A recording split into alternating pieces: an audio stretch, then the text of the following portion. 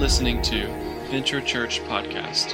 For more information, visit www.jointheventure.com. We are in week 3, the final week of this story about Esther, and I want to jump right in because I've been leaving cliffhangers every week for the last 2 weeks, and this week we're actually going to finish the story. Just to give you some catch-up, if maybe this is your first time here or the first time catching part of this series, we've been in the book of Esther. It's in the Old Testament of the Bible, and maybe if you don't know much about the Bible or how it's divided up, it's split into 2 major sections. The first, about 2/3 of it, is the Old Testament of the Bible, and this is God's original covenant, his original agreement. The word testament kind of means covenant or agreement, and it's his original understanding with the Jewish nation. And he goes through, and the whole Old Testament is about those people and how their family grew into a nation and how God revealed himself to the world through that nation. It's really awesome. Esther falls right in the mix of that.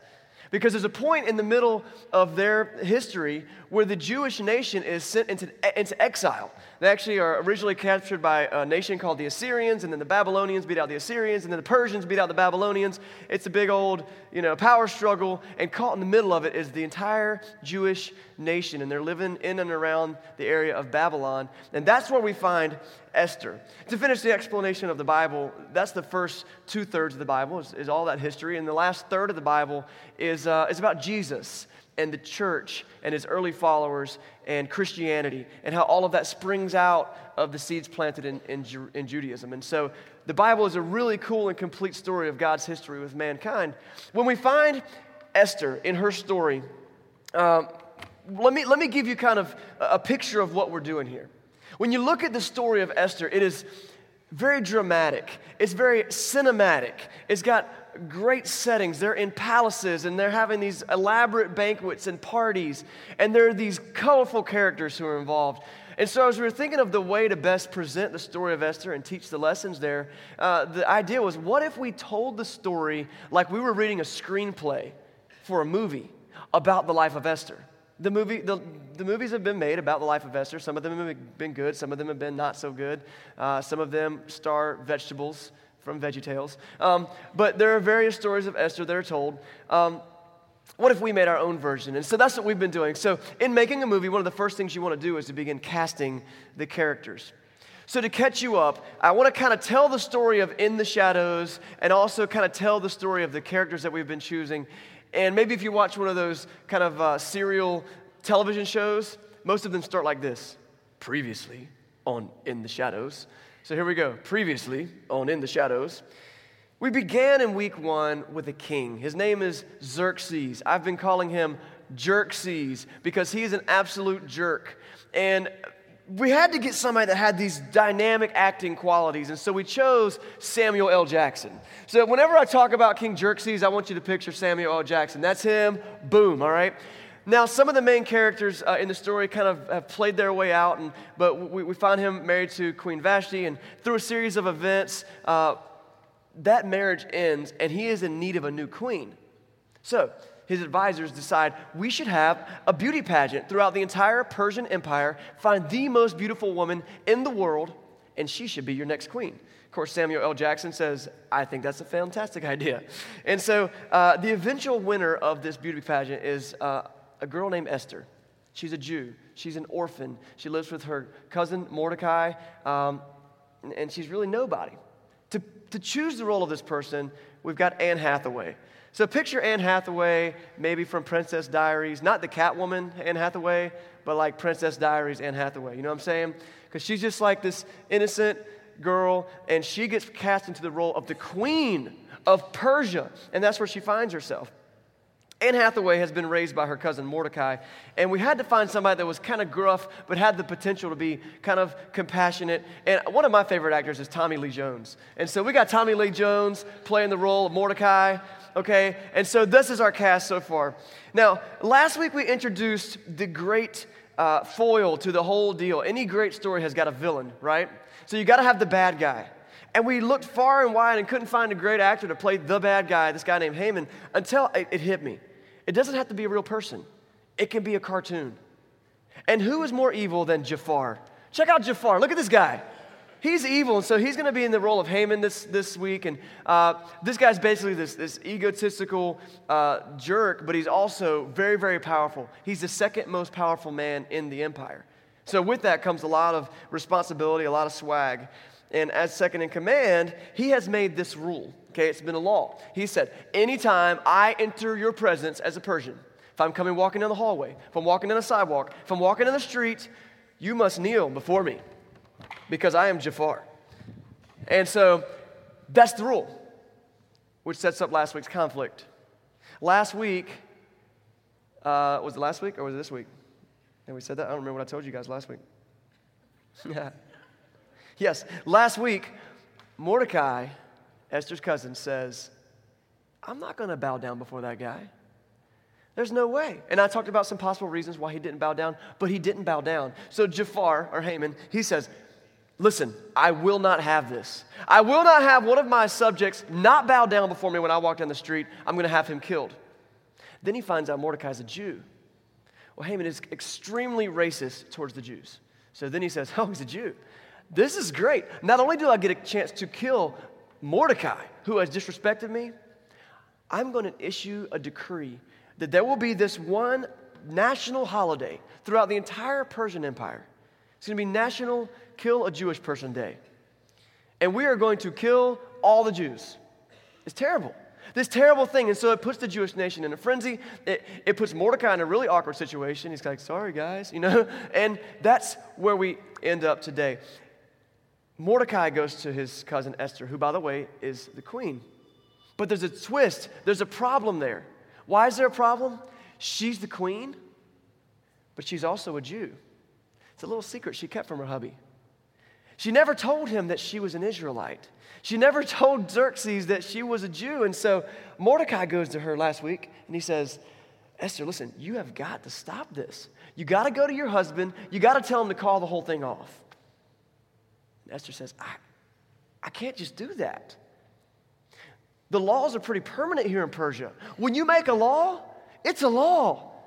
Plus, if I go and tell Xerxes to change the law, he's going to probably kill me because I've been lying to him this whole time. He doesn't know. If you recall from the first week, the reason that Esther was the queen is because the first queen kind of disobeyed him a little bit, right? So he's not a man to mess with. That's where we pick up this week. All right, you with us? Previously on In the Shadows. So this week, let's jump into the story and see what happens. So Esther has approached King Xerxes, and last week we found out that he was pleased by her. So he says, come into my room. And so she comes in. In chapter 5, verse 3, he says, what is it, Esther? This is Samuel L. Jackson, by the way. What is your request? Even up to half the kingdom, it will be given to you. It's interesting that Esther doesn't come right out here and go, oh, I'm so glad you asked, Xerxes. Half the kingdom? That sounds great, because here's what you need to do. Save me, save me, save me, save me, and save the Jewish nation and save all my people, because there's this guy, Haman, Jafar, he's over there and he's trying to make all these rules and he's killing all the Jews, and please save me. The problem was, this is what I think is probably the issue. Xerxes is standing in his royal room and he's surrounded by guards and advisors. So what happens when Esther comes in and says, she just spills the beans, Haman's made this law to kill the Jews. By the way, I'm a Jew. What it does is it makes King Xerxes look stupid. Because his royal advisors and guards go, wait a second, you passed this law and your wife's a Jew? Like there's two rules. My dad taught me this. There's two important rules for a man. Rule number one is don't pick on another man's football team. That's rule number one. Rule number two is never issue an edict that will possibly have your wife executed. That's number two. My dad always taught me that, and I've always lived by that. But nobody told Xerxes that. And Esther knows this. And so she says this, verse 4, if it please the king, let the king, together with Haman, come today to a banquet that I will prepare. So she's got to be figuring, okay, this way there'll only be three of us, me, Jafar, and Samuel L. Jackson. And we'll be hanging out, and then we can just talk. Now, this is like the sixth party that we see in the book of Esther. Do you remember the very first thing that happens in the party, in the book? Like a 6-month-long party. That's what Xerxes is doing. So Esther says, hey, I want you to come to a party. And Xerxes is like, cool, I'm there. I'll bring my toga. He's always partying. Haman, on the other hand, is just like, sweet. I'm getting invited to a private party with the queen and the king. His day is looking pretty good. So she's got the king's attention, and later she has this banquet, okay? And so, chapter 5, verse 7, she says, my petition and my request is this. If the king regards me with favor, and if it pleases the king to grant my petition and fulfill my request, let the king and Haman come tomorrow to the banquet I'll prepare for them. And then I will answer the king's question. Wait a second. She's invited him to one party. He says, okay, I'll give you whatever you want. What is it, Esther? What is it? And he goes, this is what I want. If I can have anything, this is what I want. I want you to come to another party with me tomorrow. Can you do that? Xerxes, Haman? Yeah, party. I'll be there. Now, we're not really sure why Esther delays again. I get the feeling, you ever have this intuition, this feeling that right now is just not the time? Maybe she needed to tell him about the rule that Haman had made and the fact that she's a Jew and the please save my nation. Maybe she knew that was on the tip of her tongue, but she just had this feeling that it just wasn't quite the time. And I think that her intuition was correct. Because check out what happens next. So they have this party, and Haman and the king, they come out of the party, and man, Haman, he leaves the party. He's in the top of the world, man. If this were a musical instead of just like an action movie, he'd be like, let's go fly a kite up to the highest height. Like he's happy. Like this is a good day. That's a Mary Poppins song, by the way. You need to get out more. You need to rent movies, okay? This is Haman's attitude. He's excited. He's excited because, man, my day is getting good. Got invited to a party with Queen Esther and King Xerxes. Going to another party tomorrow. Second most powerful man in the entire Persian Empire. Let's go fly a kite. In chapter 5, verse 9, says this. The situation begins to change. It says, Haman went out that happy day and happy and high spirits when he saw Mordecai, Tommy Lee Jones, at the king's gate. He observed that Mordecai neither rose nor showed fear in his presence. And he was filled with rage against Mordecai. Now, this is an interesting turn of events. We're going to kind of go through here and look at what happens with Mordecai. But I love Mordecai because Mordecai, apparently that was his thing. He like sits by the gate. Like when you see Mordecai, he's just sitting by the gate. Where's Mordecai? I don't know. If you look at the gate, that's where he goes. So Haman comes out of the gate again. Mordecai's the guy who wouldn't bow down before, right? So they issue this edict to have this huge execution day for the Jewish nation. Haman comes out of the palace again. Mordecai sitting in the same spot. Does not bow down. You got to love the stubbornness of this guy. He's like, no, man, you already issued a decree against my people. I'm definitely not bowing down now. Like, if I'm going to die anyway, I'm going to die on my feet. I'm going to die proud of who I am and my nationality and all that. It's not good enough for Haman that there's already this decree out to kill all the Jews. When he sees Mordecai, it takes his high spirits day where he's wanting to fly a kite, and it totally turns this on his ear. And he is enraged. So it says in verse 12, it says, and that's not all. Haman added, he's talking to somebody, he's talking to his wife. He says, I'm the only person Queen Esther invited to accompany the king to the banquet she gave. And she's invited me along with the king tomorrow. I'm important. But all this gives me no satisfaction as long as I see that Jew Mordecai. And he's sitting there at the king's gate. Do you see this brat attitude that Haman has? And so he's sitting there and he has the world at his fingertips, but because this one guy won't bow down to him, there's a piece of the kingdom that's not his yet. He's not going to rest. So in verse 14, his wife, Zeresh, and all of his friends said to him, you should have a gallows built, 75 feet high, and ask the king in the morning to have Mordecai hanged on it. And then go with the king to the dinner and be happy. The end of verse 14 is almost funny. It says, the suggestion delighted Haman, and he had the gallows built. Money, fame, power, that wasn't enough for Haman. Remember last week we learned he was egotistical, and he was a racist, and nothing was going to be okay until he was sitting on top of the world.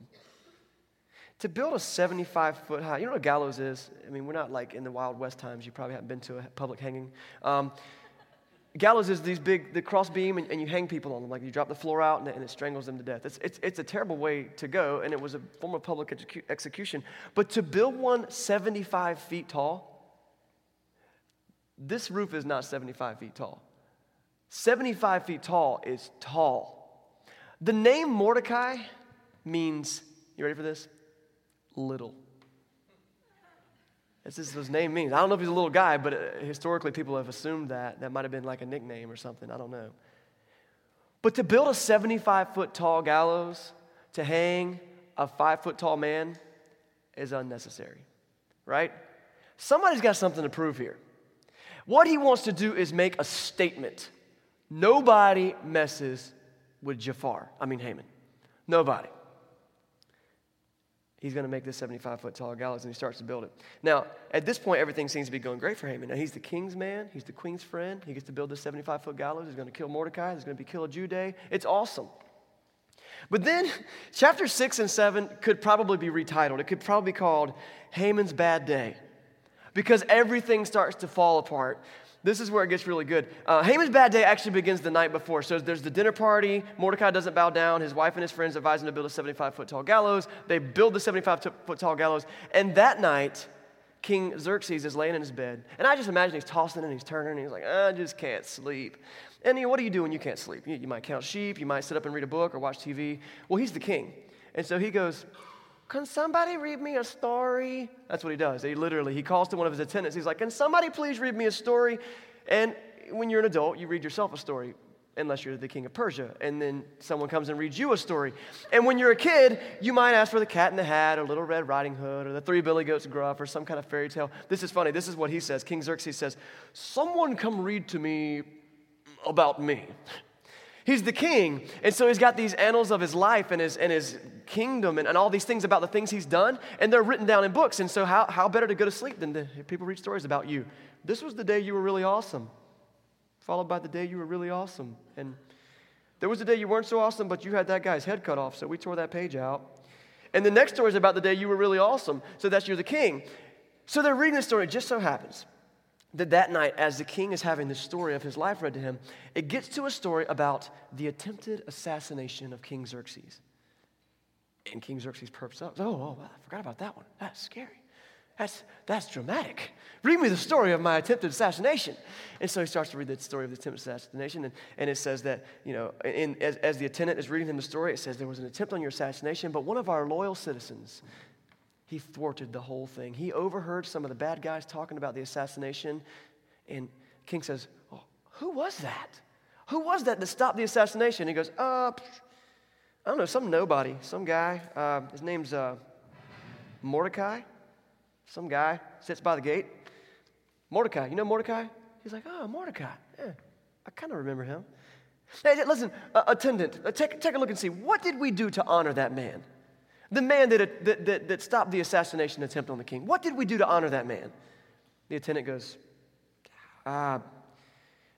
honestly, king, I don't think we did anything to honor him. I think he just kind of, there's nothing about what the king goes, well, man, he saved my life. I'm the emperor of Persia. We should really do something for that guy.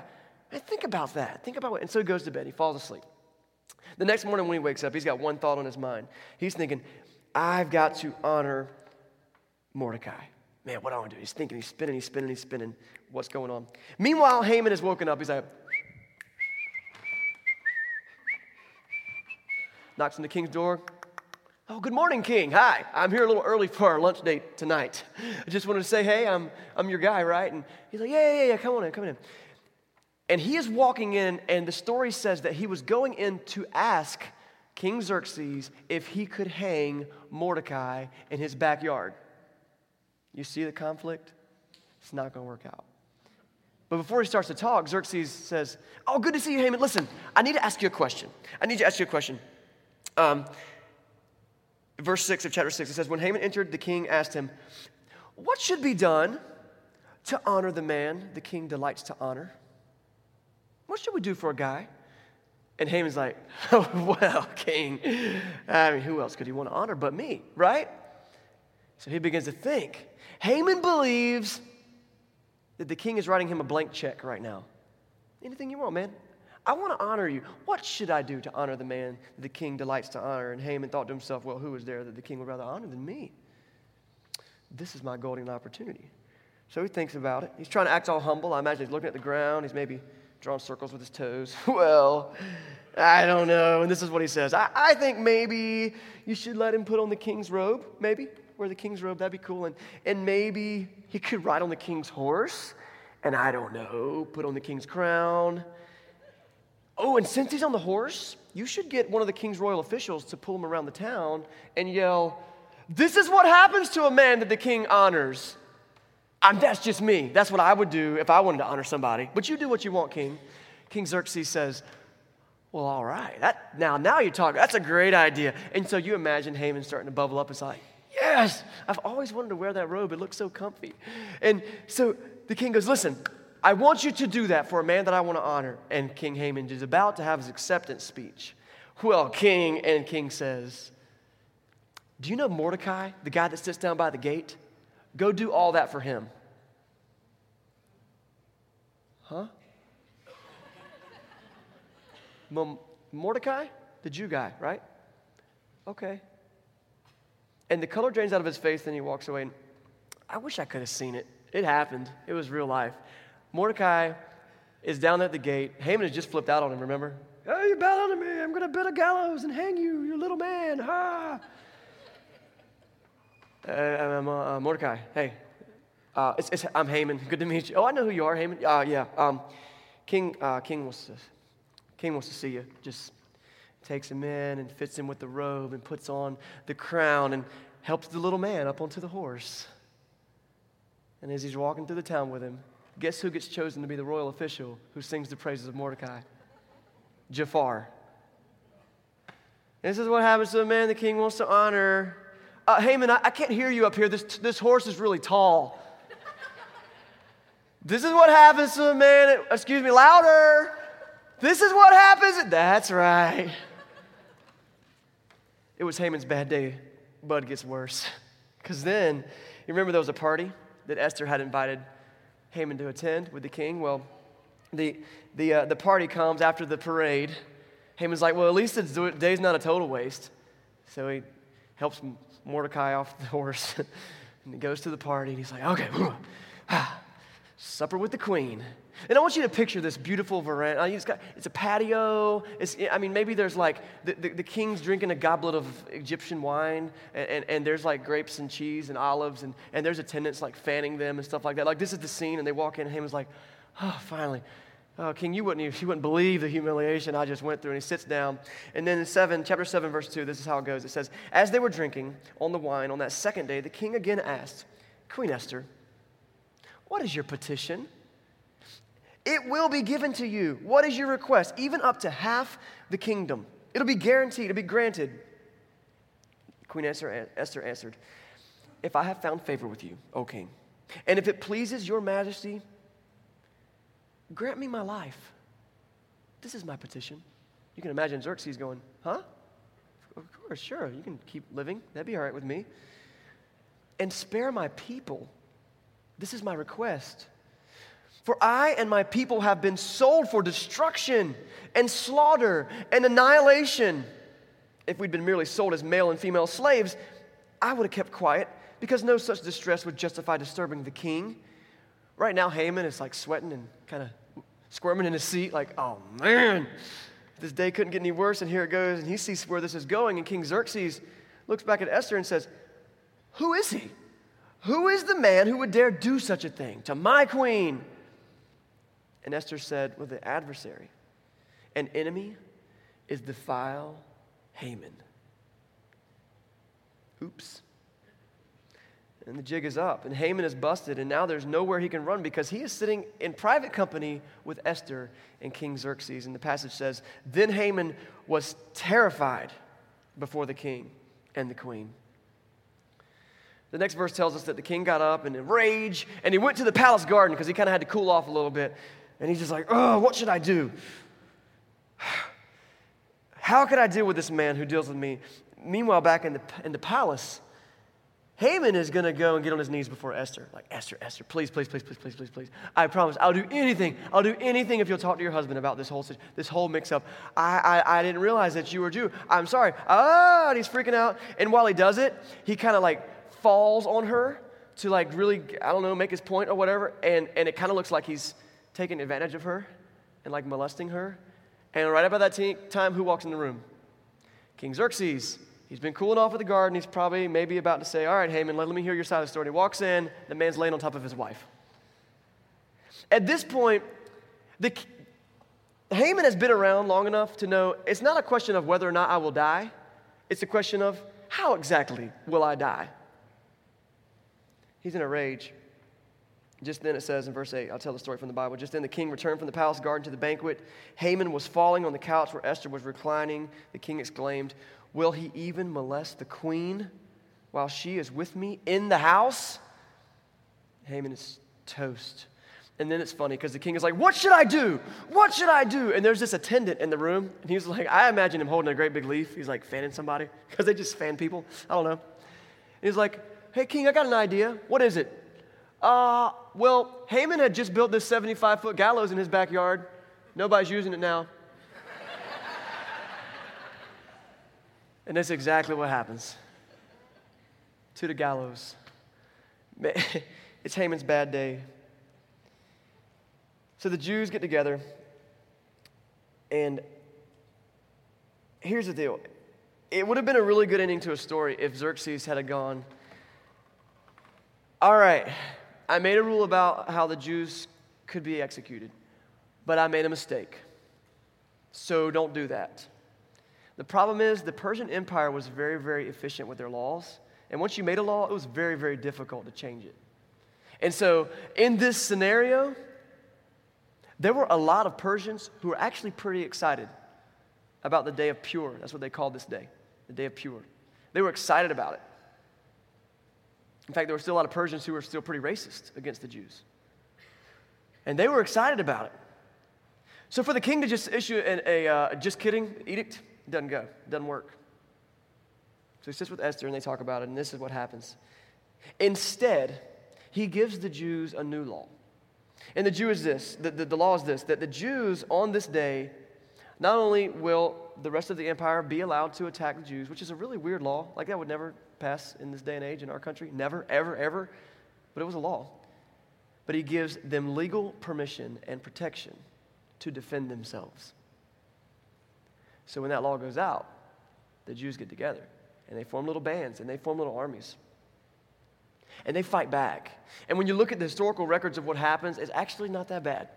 Because most of the Persians who were really angry and were excited about the day of Pur, they got out there and all the Jews had their, machetes and sickles and sticks and stuff. They're like, this isn't as much fun as I thought it would be. And they go back home. Now, that starts to wrap out the story. And that's kind of where we are. There's the great conclusion. The bad guy gets, his just dessert. The good guys kind of get free. Chapter 8, verse 16 says, for the Jews, this time was a time of happiness and joy, gladness, and honor. There was feasting and there was celebration because these people were terrified for their life, yet they were then made free.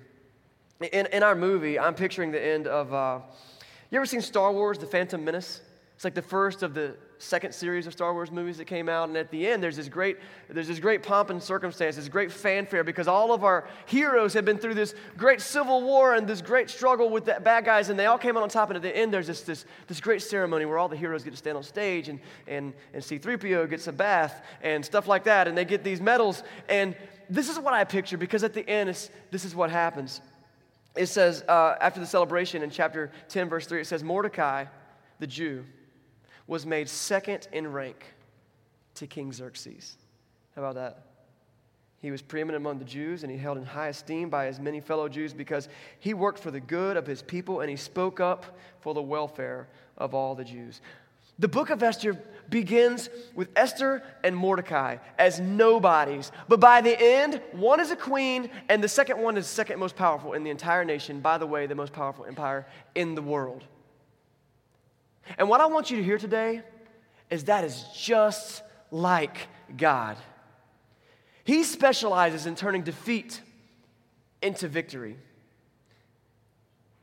You know, there was a day nearly 2,000 years ago, about 2,000 years after the story of Esther, where it looked that way. If you don't know the story of Jesus, let me give it to you in a nutshell. See, Jesus is God when he puts on skin, when he becomes human. That's who Jesus is. So Jesus is God. Call him the Son of God. Call him the Son of Man. There's lots of titles for him in the Bible, but that's who he is. And he spends this life on earth building a ministry and telling people about the new way that God is going to love people and how the world is going to be changed by them. And it seems like this awesome, awesome thing, but then all of a sudden, he's arrested, and he's put on trial, and he's wrongfully accused, and he's crucified, he's executed. And in those moments was devastation. One of the biggest proofs for me that Jesus' story is real is that there were these group of men, there were 12 of them originally that were sold out for Jesus. They were willing to give their life for Jesus. But then their families and their friends, there were hundreds, if not thousands of people who were following Jesus. And at some point, tens of thousands of people who were listening to Jesus teach. And they were going along. But then when Jesus is executed, many of them, in fact, all of them, in fact, the strongest and most core followers of Jesus, Peter and John and James and some of these guys, they were terrified. They felt like the Jews in the day of Purim. They said, what are we going to do? Or the day of Purim, what are we going to do? So when Jesus is crucified, you know what they do? The Bible says they run and hide. Some people say that Christianity is not a reliable religion because it was made up by people. I'm going to tell you what, these guys, at this point, were not interested in causing any trouble. They were not interested in raising the big stir about Jesus is the Son of God and we believe in him because Jesus has been crucified.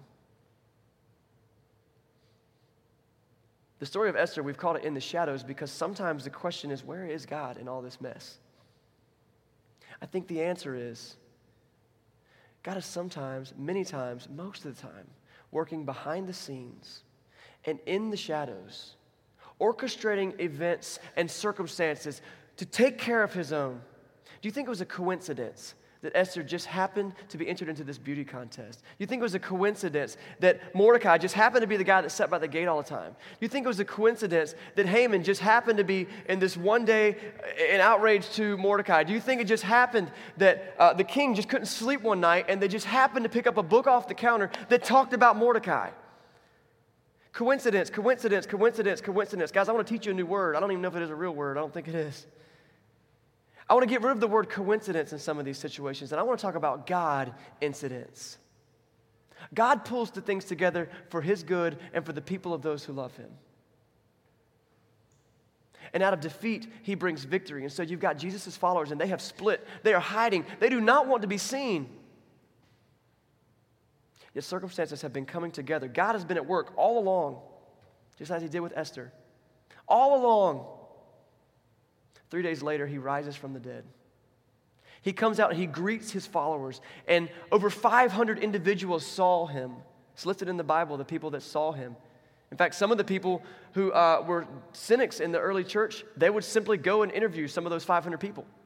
And be like, is it true? Did you see Jesus die and then be alive? Really? Wow. I said this is one of the biggest proofs that Jesus is who he says he was because these people were terrified. They were not interested in causing any trouble. But then once they saw him rise from the dead, they said, oh, I'm in. I am so in. I am so in, Jesus. I will follow you anywhere. I will do anything you say. You might be in the shadows of your life right now, the scary places, but I want you to know God is not absent. He is working. He is orchestrating. He is pulling the pieces together for you. Sometimes we face situations where he shows us exactly where we can step up and answer and walk through a door, and sometimes we shut the door back and we're like, I don't think that's where I need to go. A lot of times he gives us more than one chance, dozens of chances. We've got to have our eyes open to it. I've been saying something about in the shadows throughout this series, and I want to make it very clear as I close out today. God works in the shadows to look out for his own. And everyone has the opportunity to be one of God's own, to be adopted by him as a son or a daughter. It was in one of the songs that we just sang today. He makes the orphans into sons and daughters. But it's only for those who choose to be in the family. And so this might be your very first time at church. It might be your first time in church in a long time. I don't know. And you might be sitting here going, wow, this is a pretty cool story. I've watched that movie. But now you're talking about Jesus. I don't think I understand. Or I don't believe that, or I've had a bad experience. This is all that I want to encourage you to do. I want to encourage you just to stick it out, to come back just a few more weeks. Just come here. We're talking next week about a story from the New Testament of the Bible that Jesus tells about the prodigal son. It's perfect for all of us. It relates to everybody. Come back and hear that and hear more about Jesus and what he does. And if that's you, that's awesome. I want you to be right there in that place in your life and stay in that place and let God work in you behind the scenes and in the shadows of your life. But maybe you're at a place now, you're like, I've been doing church for a while now, and I just need to make a decision. And I don't know if I see God working behind the scenes and in the shadows of my life. And I'd say, God works behind the scenes and in the shadows for those people who choose to honor him. Will you choose today to honor him with your life? Every week we have this time of reflection and communion, and I'll explain that in just a second. But maybe during that time, maybe you just want to walk up here and talk to me or one of the people in the band, or you can grab one of the volunteers in the back and say, you know what, I need to kind of become a Christian. What does that look like? We don't make you walk forward here at Venture Church. That's just, you can do that somewhere else. That'd be awesome. But we don't want to make you be uncomfortable in the spotlight to make the hardest decision of your life or big decision of your life. I want you to be able to walk back to someone, talk to someone. Let's start a conversation. And man, if you're ready, we can baptize you today. Got an Olympic-sized baptistry at the YMCA. Or maybe you need to think about it for a few weeks. That's okay. But become one of his own. Let him adopt you. Let him love you. He'll be working in the shadows of your life, behind the scenes. If you've already chosen to live for Jesus, I just want to remind you, he's not absent. He's there. And it might be a hard week. It might be a hard month. You might be like, this has been a hard couple decades. I'm kind of over this. God's time is not like our time. But he is always on time. He'll show up right when you need him at the best time. And you might think, I don't think he did for me. I needed him to show up the other day, and he didn't. Hang around. Because who knows that in a couple of weeks you might be like, oh man, no, I needed to go through that. I've enjoyed telling the story of Esther with you this morning. A lot of times I have like a really scripted out, planned ending. But what I want to do today is just say, you know what? This isn't the end for Esther's story. In fact, God's story is always a to be continued. And it happens with every new life that you touch this week.